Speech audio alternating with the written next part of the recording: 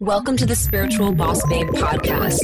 If you're a woman who is ready to step into your power and manifest a life and business that sets your soul on fire, then you are in the right place. I'm your host, Stephanie Bellinger, and I'm a mindset and success coach for spiritual entrepreneurs. I am obsessed with helping my fellow soul sisters shine their light and live out their purpose so they can experience more magic in everyday life. We all have a special purpose here, and we're meant to share our message and gifts with the world. You deserve to be fully supported emotionally, spiritually, and financially from doing your soul's work. Together, we can make a massive impact in the world, and it's time. So let's do this.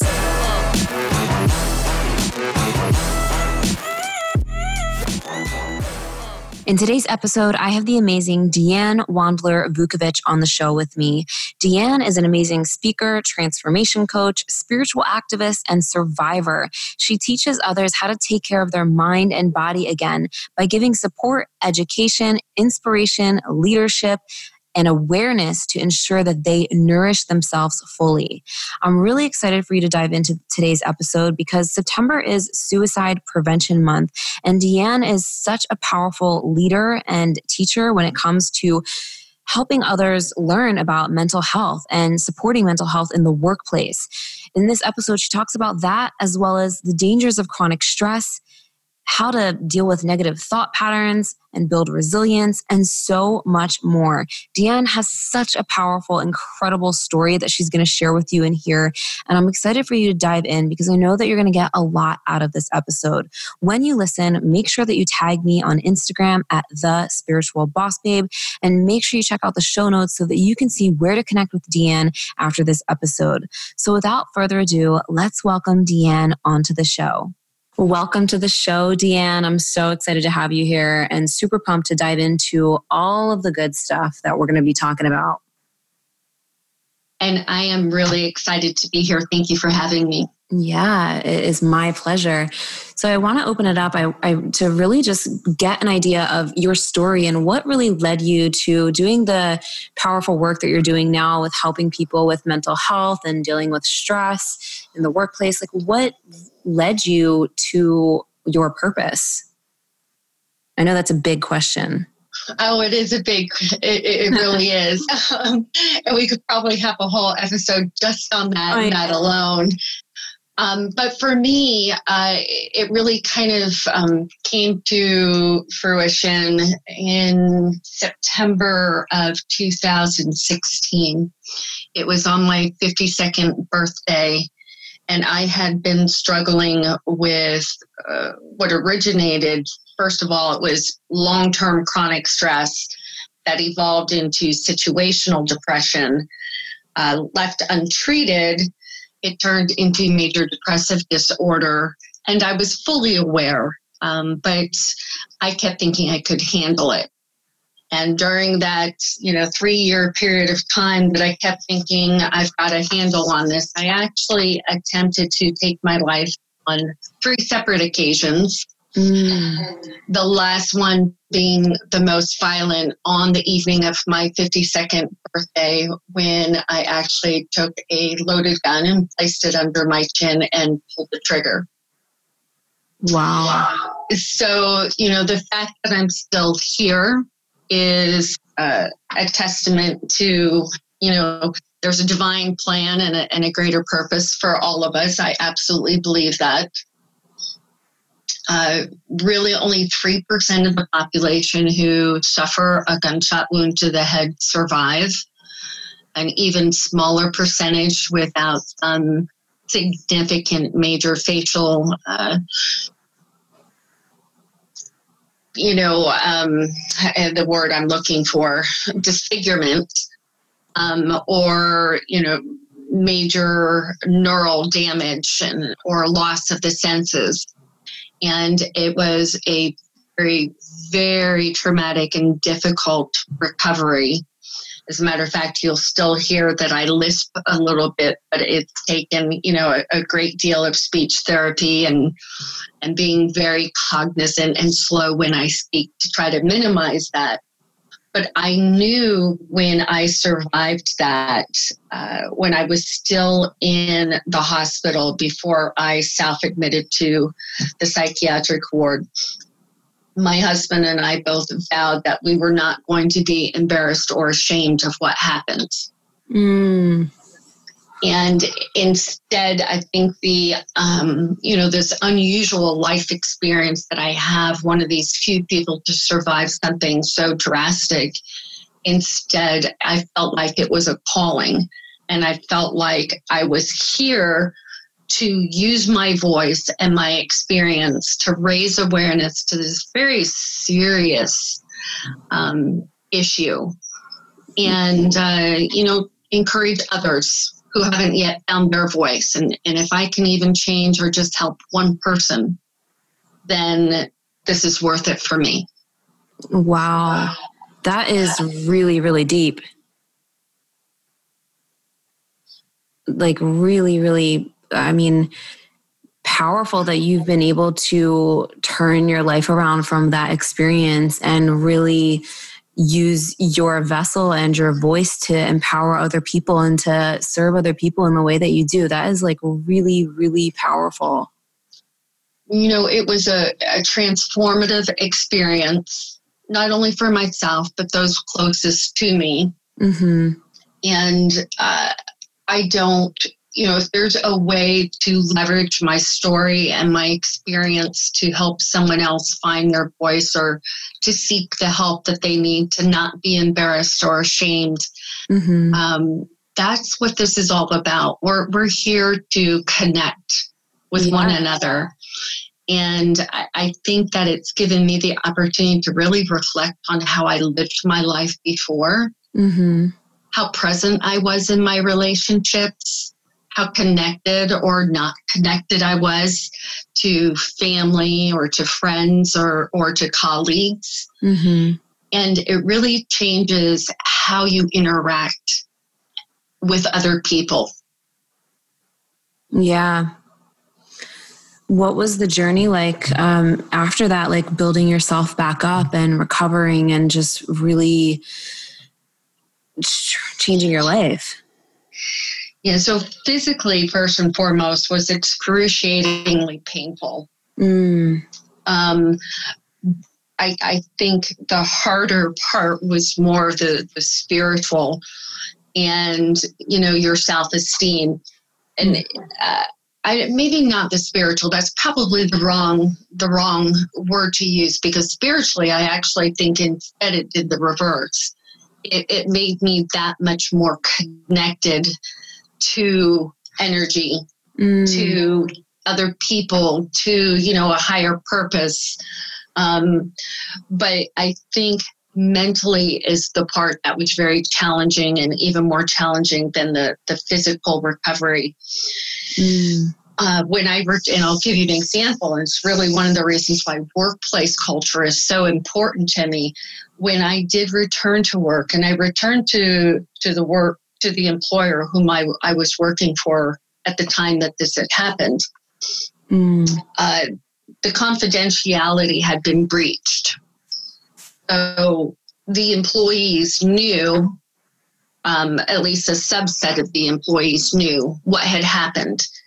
And when I came back to work, it was very interesting to see that human dynamic.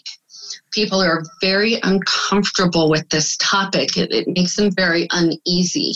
And adapting back into the workplace to try to prove my value was very challenging, both for me and I think for those around me and for my employer. HR were, the staff there, tremendous, very supportive, but it was evident that there was some lack of training within a leadership area. And it was almost as though there was an undercurrent of, can we give her a normal workload? Can she handle it? Is she competent? Do we have to worry that something's going to happen? Is she going to go crazy? Is she going to freak out at work? All these things, because there's so much unknown about mental health, and people are uneducated that they automatically assume the worst. And the integration back into work was very difficult. And for the longest time, I kept it silent. And other than those who immediately knew, I didn't know how to come out with my story. And I had to learn how to do it in a way that was also safe, that wouldn't be a trigger for someone else. So I had so much to learn in the process, in addition to just kind of overcoming my own self-doubt and fear of retribution, fear of judgment. And it finally, it was about a year ago that I came out officially with my story and did it with my extended friends, many and most who did not know anything. And what I have found professionally is not only does it affect me personally with my personal interactions, because some people feel very awkward around you, but professionally, it's been detrimental for me. With sharing your story? Yes. I was, in my previous life, I was a vice president. I 3 different VP roles at universities. So when you hold an executive role like that, and then people find out that you had mental fatigue and that, it resulted in an attempt to take your life, and then you come out and you start sharing your story, the opportunities for leadership somehow are not as available. And legally they can't do that, but it is still a fact of life. It happens. Wow. And so how do you go about educating people and sharing your story now? What are some things that you help them understand, or when it comes to mental health? Yeah, so this is such a huge conversation. And I think, we talked earlier that September is Suicide Awareness Month. So I think the timing of this podcast is ideal. I use my story in a way that I work with both individuals and in particular, I work with companies. So I have kind of used my traumatic experience as a vehicle for transformation, not only for myself, but hopefully for those around me. And I, as a public speaker, I've addressed audiences ranging anywhere from corporations to associations, universities, and faith-based organizations. And I facilitate workshops on executive burnout, life work fulfillment, as well as emotional health and well-being trainings for leadership teams. Wow.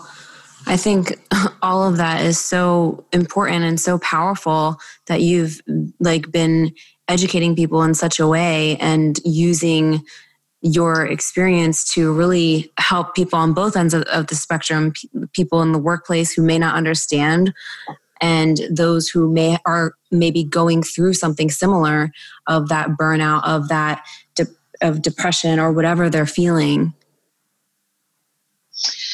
Yeah, I will say, I think that as a society, we're finally having the conversation, and that's the beginning. There's been some very unfortunate tragedies with celebrities who have taken their life over the last couple of years that have been very, very public.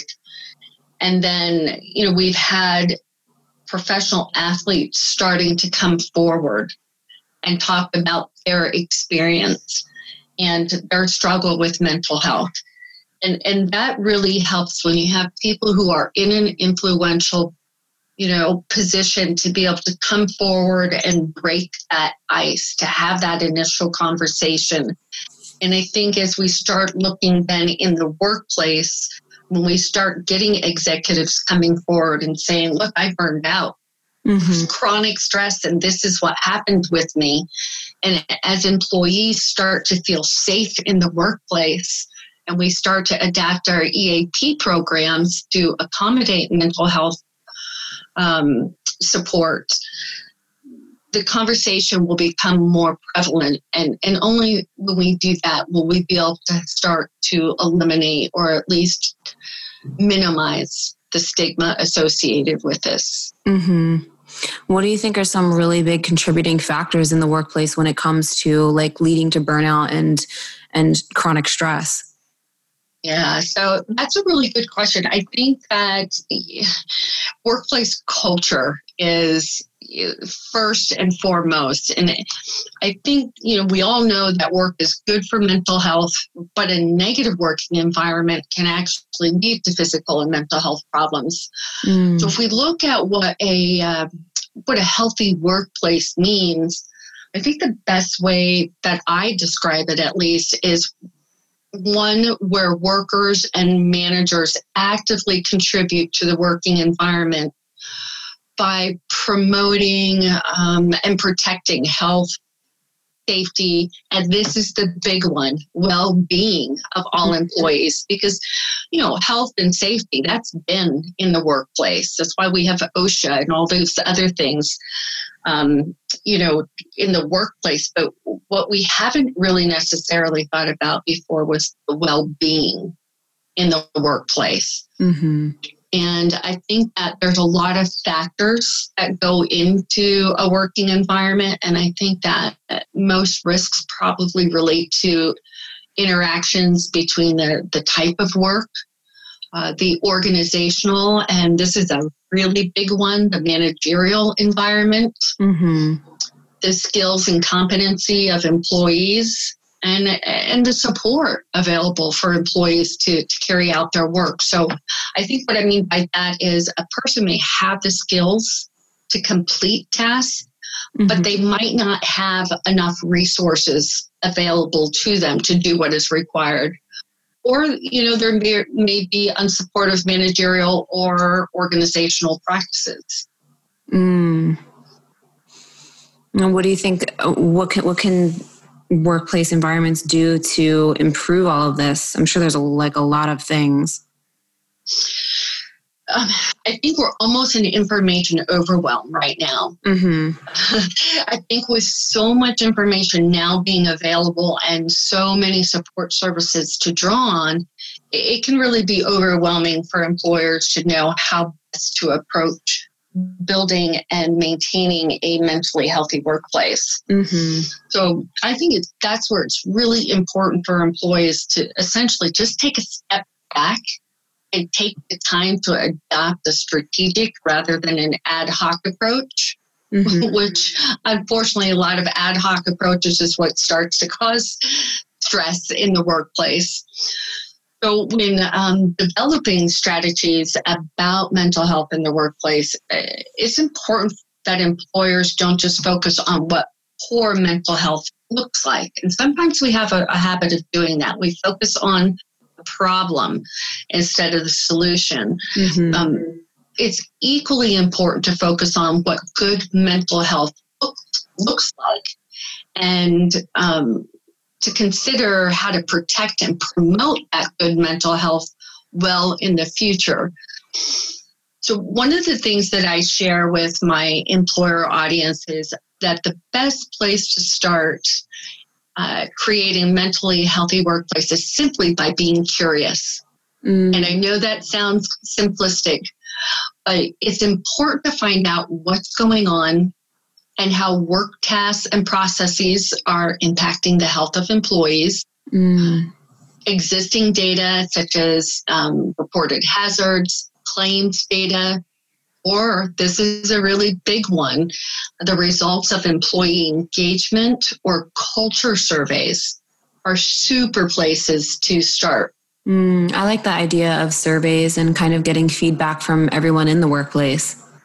Yeah, so I think on that note, the other thing that I like to stress is qualitative research, just like you said, actually having those interactions with employees. So, having that qualitative research through interviews or focus groups with the employees is also important to get a deeper understanding of what's working and what's not. And the goal is to undertake a situational analysis of risk factors in their own workplace that may contribute to promoting poor mental health and help them with their approach to developing a real tailored, not ad hoc strategy to address these. It's really about setting a vision and targets and starting with what is most impactful. And it needs to be done in a consultative and collaborative way and be backed up. Really, this is the other thing that's so important, is be backed by leadership support. Yeah, I could definitely see that.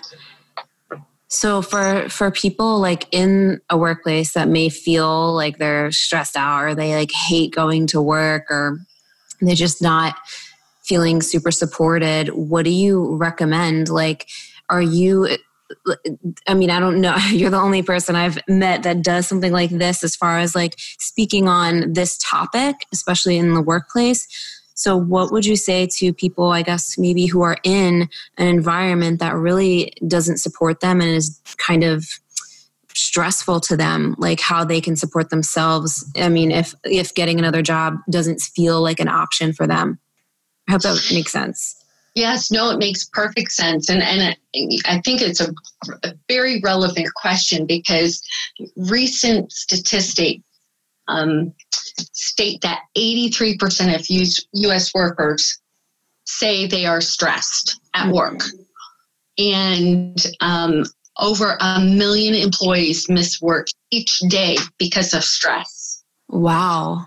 Yes, so it's not just, the employees, the employer is suffering due to lack of presenteeism and productivity.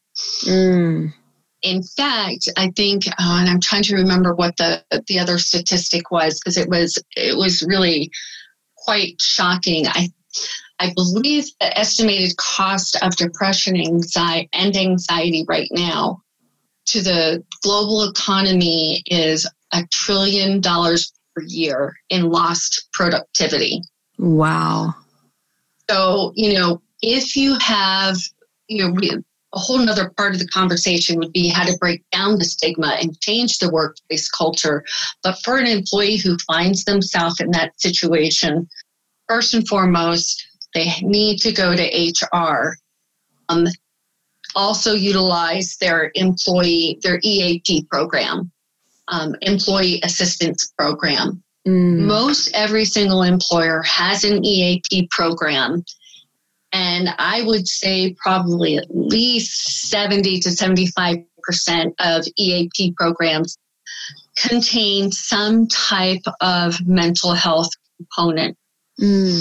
Now, most employers, or a good portion of employers, I shouldn't say most, many employers do not do a very good job in promoting awareness about the EAP program. They essentially just have it on their employee intranet saying, hey, we have this available to you, but they don't really divulge what is available and how to access it as much as they should. Why do you think that is? I don't know. I got to tell you, Stephanie, I don't know. I think that part of it is there's so much that the human resource personnel are tasked with doing that certain things are probably more like a checkbox. Yes, we have the EAP program. Yes, it's posted on the internet. Yes, the employees are aware we have it. I've done my job. But when we look at the statistics that I was just some of the statistics that I was sharing with you, it should be a priority. It is. It's evident that we're not doing as good of a job as we could be. And interestingly enough, it is one of the hottest trends right now for 2019 and 2020 is mental health in the workplace, and how can we do a better job at supporting that. So first, for the employee who might be experiencing that, really research and find out what your EAP program offers, because there's traditionally no cost for an employee to utilize that service. And it is confidential. Well, that's good to know. Yes. And then the other part is, if it's because there's managerial issues, that needs to be addressed. That can't be handled by EAP. The EAP program is a confidential resource available for that employee to seek assistance for their own mental health and well-being. Mm-hmm. But it won't have any impact on the workplace culture or their particular situation. So if it's being triggered by something internal to the organization, the employee really does need to look at being able to have a conversation with their employer, whether that's their direct supervisor or whether it means going to HR because perhaps it is, in fact, the stress is being caused by their supervisor. And then lastly, for an employee, a lot of companies also have a 1-800 confidential hotline where they can report issues. Wow. And those are your bigger organizations. Your smaller, mom and pop businesses don't offer that. But for those that are in, employed at a large corporation, they traditionally always have an 800 number. So if there's something happening that the employee feels that uncomfortable about and unable to potentially address it with their direct supervisor or go to HR, and usually this is more of what you think of when you think of whistleblower, because there's something potentially illegal happening, or harassment or something of that nature, bullying, utilize that 800 number to report. And that is traditionally operated by a third party company who will work with the employer in trying to investigate and resolve. Wow. So crazy. Didn't know any of this stuff existed. It's unfortunate. Yeah. So what you said that 2019 to 2020, this is going to be a big thing of like mental health in the workplace. Can you share more about what that means or looks like? Sure. I think what we're finding, the trend is raising awareness that they need to bring down the stigma at work, because the reality is we spend a great deal of time at work. Mm-hmm. And with as much time as we spend at work, for many of us, that's more time than we even spend with our own family. So because of that, it's important that we start having that essential discussion in the workplace. But in order to do that, we have to break down the stigmas. So that's all about creating awareness, encouraging acceptance, and really challenging some of the false beliefs that are out there. And unfortunately, when it does come to mental health, there are a lot of false beliefs. And it starts with breaking the silence around mental illness and education about things like understanding. We talked about the mental health benefits that are offered and knowing how to access them. Mm-hmm. That's an easy win. That's a slam dunk. Employers can do that easily. Highlighting the support and resources available through those employee assistance programs, the EAPs. Having proactive manager support for those who are open about living with a mental health condition. And I'll give you an example. I don't think that an employee should be frowned upon for calling in and saying, I need to take a mental health day. But people don't. They have to call in and lie and say, I'm sick, in order to take that time off. When in fact, that's just part of breaking down that workplace culture and making it more open and inclusive and breaking down stigma by just saying, you know what, I need a mental health day. I'm really stressed and I need to take the day off for that. Mm-hmm. So that's something that I think we may start to see more of in 2020. Awareness of language used throughout the organization and avoiding negative terms when talking about mental illness is huge. Mm-hmm. And we did talk about this a little, recognizing that mental health and physical health are equally important.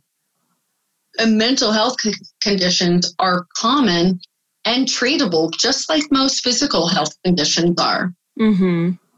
And I think as a manager, it's also important to recognize the signs of emotional distress and what to do when team members may be struggling. What are some common signs? Well, very often you'll start to see them missing a lot of work. We will see a lack of presenteeism, meaning their productivity is decreasing. They're there, but they're checked out. Yeah. So you're paying dollars for time instead of for actual results. Mm-hmm. Very often you will see them also getting very reactive. So policy changes. In meetings, if something isn't, going the way that they think it should, or if it's a very fast transactional change within the organization instead of, with a good communication plan. If an individual is highly stressed already and has anxiety, they will be more reactive to the situation than most other employees who would be able to just roll with it because they have, greater resilience. Mm-hmm. And I think the other thing to look at is, are they getting their work done? If they have too much work on their plates, then they're not going to get everything done. So it's being important to watching things like that with your employees. And that requires managers to actually connect with their employees. Like real human beings. Absolutely, yeah. Imagine that. And not just freaking employees. Yeah. I haven't worked at like a normal job in like a very, very, very long time, but I've had some experiences way back in the day where it was just like the people in charge were just, at a couple places I worked at, not all of them, were just like so nasty to the employees. And like, it was like, oh, am I even a person? Yes.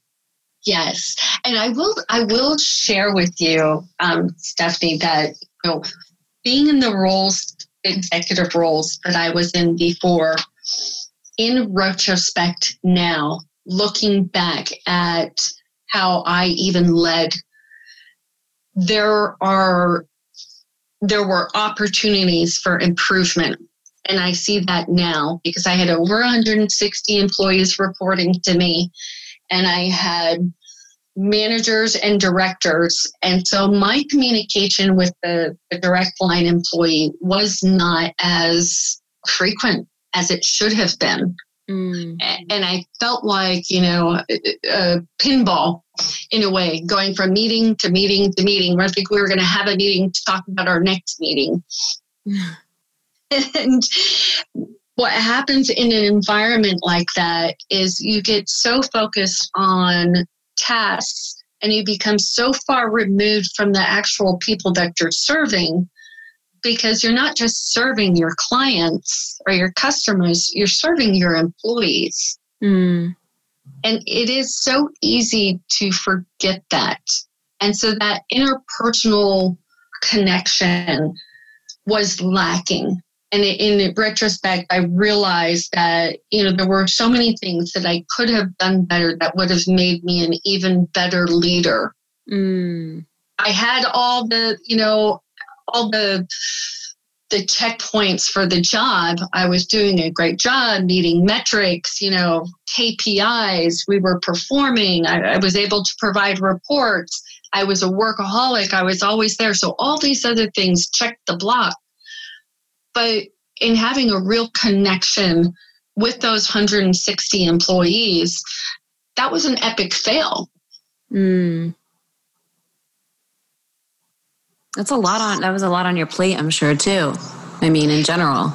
Sure. I mean, and we can look at that. And, I was a single mom of 3 kids. And, I went through Hurricane Katrina and we were rebuilding the organization and having to restaff. There were all kinds of things that led to that stress. Of, some of what I referenced earlier about the chronic stress.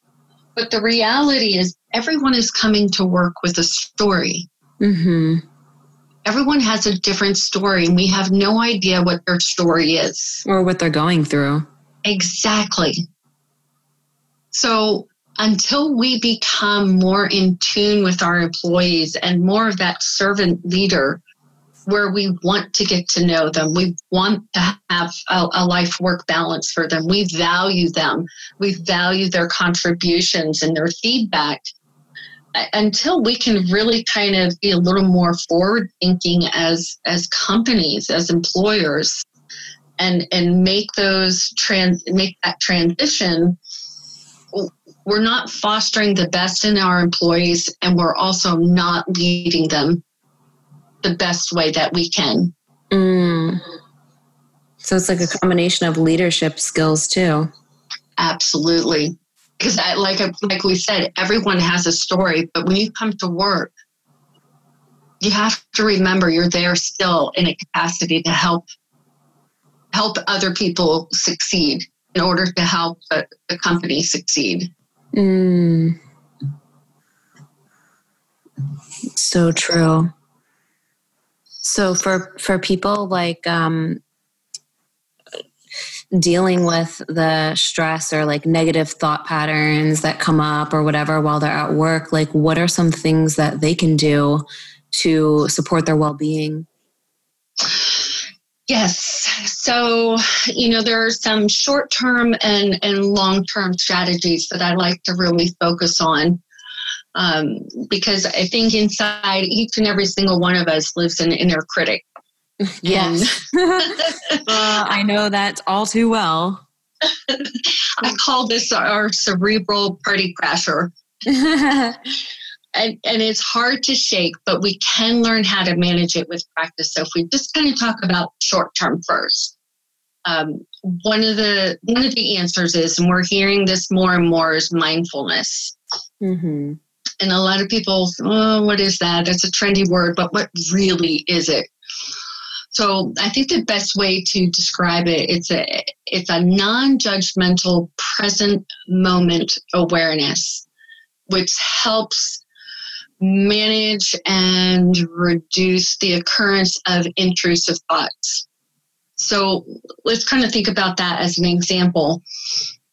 We're women. I now have a facial scar.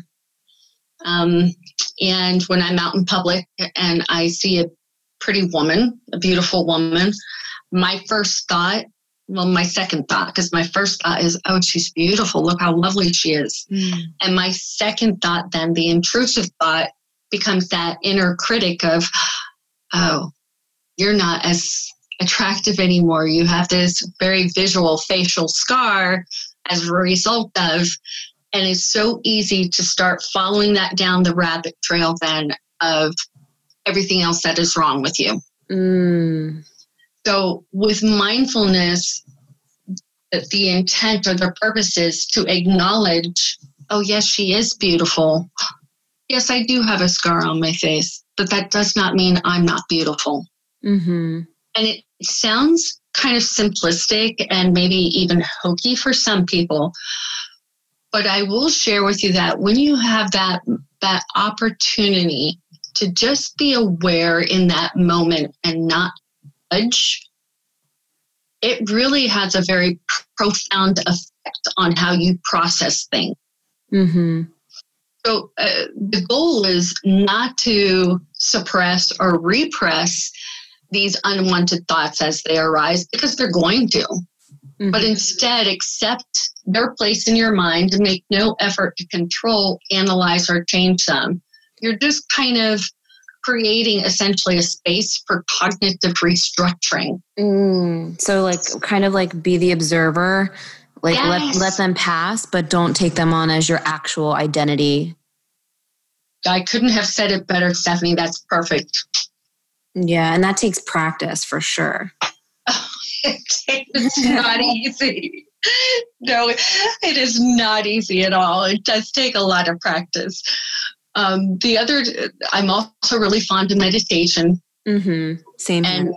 Yes, good. Well, I would think so. You're a full boss, babe, so I know you've got to be into that. Mm-hmm. And then self-compassion. Mm-hmm. But I would say one other short term that I am especially fond of. It's a basic breathing technique, and it's known as the long hail exhale. Well, let me repeat that. Long exhale, pranayama breath. And I think it's actually one of the best stress hacks that are out there, and it's so simple. Wow. It's basically, and if you've done any yoga or meditation, you're probably already even familiar with this one yourself, Stephanie. It's basically where you slowly increase your long exhales. So it's not right away. You slowly do this. Increase your long exhales to where 80% of your breath is the exhale. And it's called the vagal brake because it stimulates the vagus nerve. So when you exhale slowly like that, you're activating your relaxation response to your parasympathetic nervous system. Wow. So it's a way to essentially interrupt that pattern. You're using distraction as a tool set. So I would say that's, my two most favorite is the mindfulness and then the breath, because I'm acknowledging it.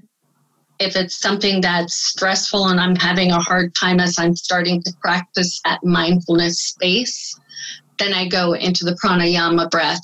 And it just does this. It's stimulating that vagus nerve. It really is acting as a distraction, and you're relaxing.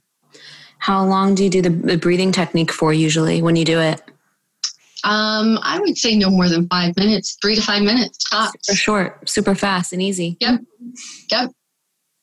But then, there's long term, and long term is going to be it's more work. It does kind of go hand in hand with mindfulness, but the long-term goal is ultimately to break the cycle of stress reactivity and rewire your brain altogether. So medical research now increasingly points to the fact that thinking and consciously creating your thought life is one of the best ways, if not the best way, of rewiring your brain.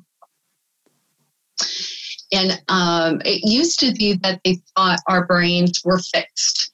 So, once we passed through childhood, early childhood, 3 or 4 years old, it used to be believed that our minds were fixed. Wow. They weren't malleable, that they didn't have the ability to change and grow. But that's not true. More recently, and I would say it's probably been more about the last 3 to 5 years in particular that this has really had a great deal of research and has been made very public through research, white papers, books, and now, of course, webinars, but about neuroplasticity. So what we've learned now is that the brain is, in fact, malleable and adaptable, changing moment by moment of every day by how we actually direct our thinking.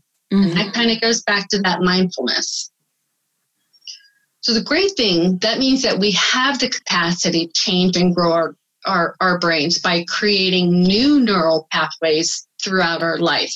Add to the fact that every morning when you wake up, we all have new baby nerve cells that have been born while we were sleeping that are there at our disposal to be used in tearing down some of our toxic thoughts and rebuilding healthy ones. But going back to that mindfulness and long-term strategy, that means you really have to learn, and this is challenging, you have to learn to engage interactively with every single thought that you have. to analyze it before you decide to either accept it or reject it. So the mindfulness, as you said, you're not judging it. Mm-hmm. You're the observer. But when you're actually changing thought patterns for long term, you actually acknowledge it and you decide whether you want to accept it or reject it. And go ahead. I was going to say that's a very empowering way to look at it too, because it's like we're taking our power back and saying, okay, I'm going to not accept this thought because it's not serving me. It's not aligned with what I'm stepping into. Wow. You are so right. And I got to where I was, Stephanie, where I, tried to take my life in the manner I did because my thought process had become so skewed. All of that negative thinking over an extended amount of time, that chronic stress had created such deep neural pathways that I could not see an alternative outside of that thought pattern. Yeah. And so it does take active engagement, and you're right, taking back your power to decide whether you want to accept it or reject it, and gain more control of your thoughts and feelings. And this is the really cool part, because when you do that, when you take back your power and you consciously accept it or reject it and gain control, you can effectively change the programming and the chemistry of your brain. Totally. This is all I nerd out on all the time. I am so fascinated by it. It really is amazing. Do you study Joe Dispenza's work? Yes. He's amazing. He's like one of my favorites.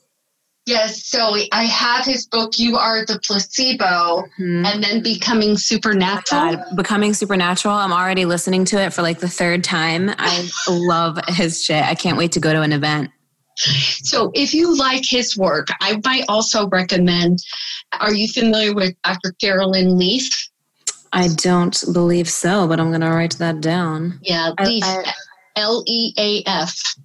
Sweet.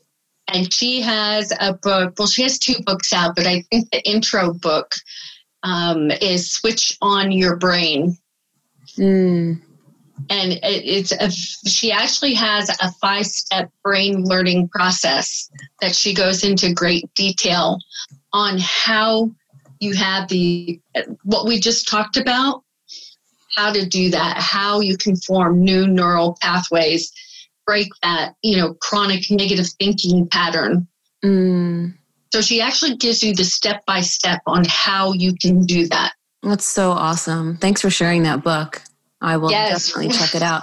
I think all of this is so fascinating. And, I do have a question, like, I want to hear your take on this, because I think it's important to do that inner child healing work and listen to certain parts of ourselves that might be wanting attention. So like we were just talking about how you can accept or reject a belief. What is your take on doing that in a way that you're also being compassionate towards yourself and not being like, pissed off at yourself for thinking a negative thought or being negative or whatever, you know what I mean? Yeah. So, and that, funny enough, goes right back to that mindfulness, acknowledging that you have that thought, but not judging yourself for it. Yeah. And, you're right. There is it's like a balance. It is. And it should be a childlike exploration. Yeah. Like reparenting yourself, basically. Essentially, yes. I mean, because you are reteaching yourself better behavior, because we learn, and it just is it's a fact of life as we grow, and as if we have a lot of stress or a lot of life situations that happen, we don't necessarily always handle things the best if it's been long-term and ongoing. And then what happens is these become patterns for us.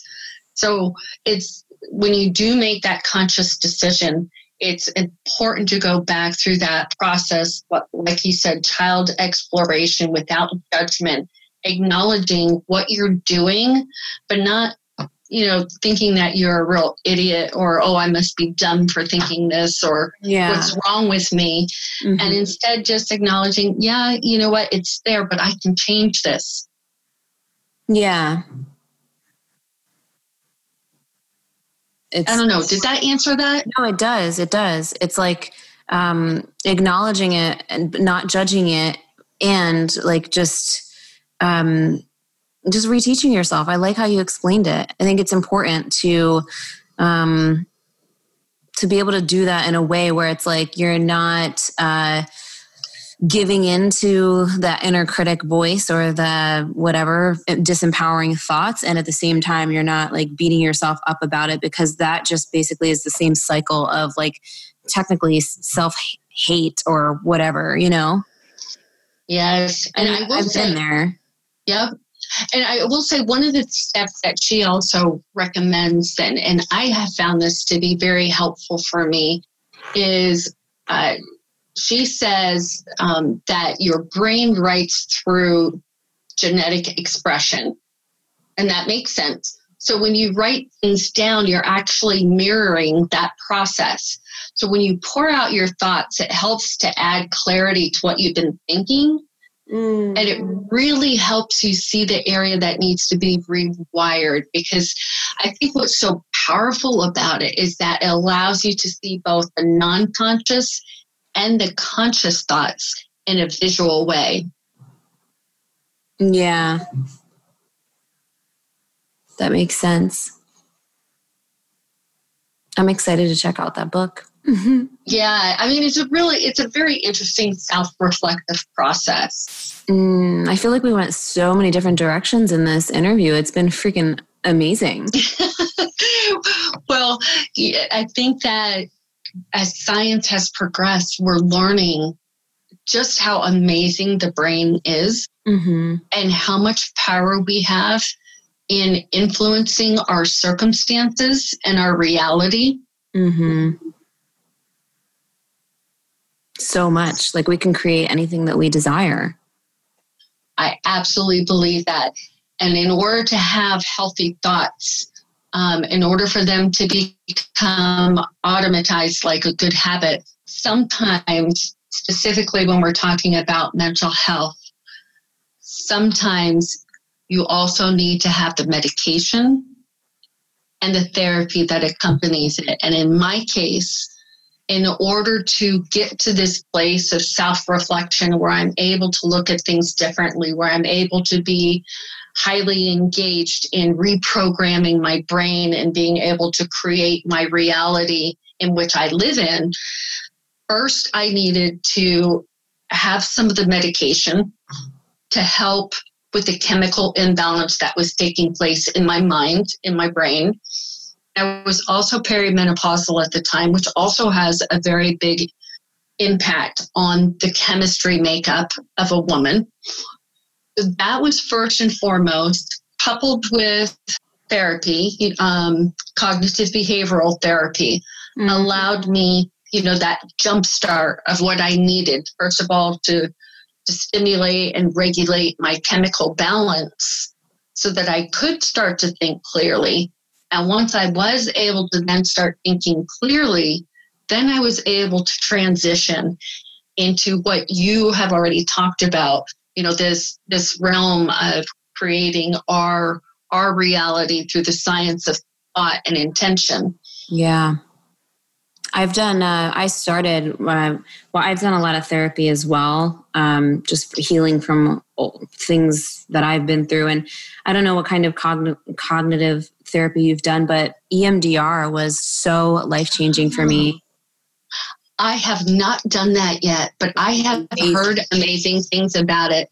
And that's the eye desensitization, right? Yep. The rapid eye movement. Yeah, for PTSD and just, anyone can really benefit from it. It's really transformative and fast too. Interesting. So you're like the third person to mention this to me fairly recently. Fine. Yes, I'm going to have to check it out because I have heard some pretty cool things about it. Yeah, it was really, really powerful. So that, like, I started with that, and then I went into hypnosis, and then I was led to working with psychedelics. And, all three of those things are things that I always share about and still talk about to this day, because they've really helped me rewire my brain and heal from trauma. I should share with you, maybe when we get off of this podcast, there is a gentleman who has just recently started a nonprofit, and he works with veterans dealing with PTSD. And it includes a trip abroad and educating them on psychedelics. So it's very forward thinking. I'm so passionate about psychedelics, like just sharing about the power they have to heal and to expand. That's interesting. I would definitely love to have a conversation with you about that. Yeah, definitely. I'm down. Yeah, for me, I think, after I went through the therapy, and I will say the first therapist, I did not really gain any value out of that. For some reason, we just didn't connect, and I was going to discontinue therapy. But in order to keep my meds, they said, you have to see someone. So I got hooked up with another therapist, and she was amazing. And she wasn't just a therapist. I mean, she was very much into the metaphysical, yoga, shaman. And so it was like, oh my goodness, I've actually found someone who can help me cognitively kind of jumpstart how I need to really be thinking about things and my perspective. But it was also someone who I could connect with because we had similar interests. And then from there, I went in and became certified in mindfulness and in meditation. And I'm writing a course right now, in fact, on trauma-informed mindfulness. Wow. And I'm near completion of my yoga teacher training. Wow, you really dove in. I love it. I did. And you and I are both obviously so hooked on the neuroscience aspect. I even went to the Neuro Leadership Institute and became a certified brain-based coach, which is specifically dealing with how the brain thinks. Wow. What was that called again? It's called Brain-Based Coach, and it's through the Neuro Leadership Institute. Wow, I'm going to totally look into that. It's a really great program. It is a complete different take on coaching than coaching has been in the past, because it's taking all this new science now and applying it to a coaching conversation and how to direct that conversation in a way that is going to have maximum impact. Is that for the coachee? Is that like similar in any way to NLP? Because I'm a NLP practitioner and I'm like really delving even deeper into that. And it kind of like is the brain-based, like, neurolinguistics. I don't know if it's similar or something. Interesting. There is some crossover, because with NLP, neuro-linguistic programming, you're right, that is about choice of words as well. And you obviously know more about NLP than I do. But with the brain-based coaching, it's not just about the linguistics, the verbiage that you're using, but also how to direct the conversation or redirect the conversation. Keep them more solution-focused instead of problem-focused, and then how to move towards accountability and actions. So it's taking it's a really amped-up coaching program that is all based on neuroscience. So given your interest, Stephanie, some of the things that you already have expressed, it might be something that you would really be interested in exploring. Oh, yeah. I'm like a lifelong learner. I just got to pace myself, because when I get excited about stuff, I like dive into so many things. 2 peas in a pod. Yes, I get it. Yeah, because it's like for my own growth and understanding and to better serve my clients, it's just like, I feel like we're always we always should be growing, and learning and adding to our skill set, whatever interests us. That's true. And being a lifelong learner also keeps your brain younger. True. And probably my physical looks younger, hopefully. Well, with the energetic modality part, yes, you're probably right. Well, this was amazing, Deanne. I feel like we covered so many things, and I encourage anyone listening, definitely connect with Deanne after this. And I want to let you share any last words of whatever you would like to share and where people can find you after this. Yeah, sure. So, closing thoughts. I think it's important for people to learn how to free themselves from the past by reconditioning the mind and moving beyond the limits of the known and into the quantum fields of infinite possibilities in order to lead an extraordinarily new life. And it's possible. And even if there is, and that's for general audience, that's for everyone. Mm-hmm. If it's someone who is struggling with a mental health challenge, be it anxiety, depression, suicide ideation, I am a testament that you can move beyond this, but you can't do it alone. It is so important that you seek help. It's important to have that conversation, because once you're able to go through and get that help you need, then you're able to transition to that next phase of what we talked about, reconditioning the mind and into the quantum fields of infinite possibilities. But you have to move beyond that platform first, because that does not define you.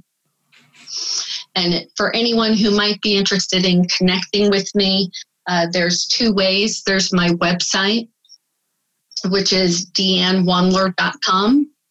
And then I am getting ready to launch an online university. Considering I come from higher education, this seems like the next perfect, step for me. And that you can find that at livewelluniversity.org.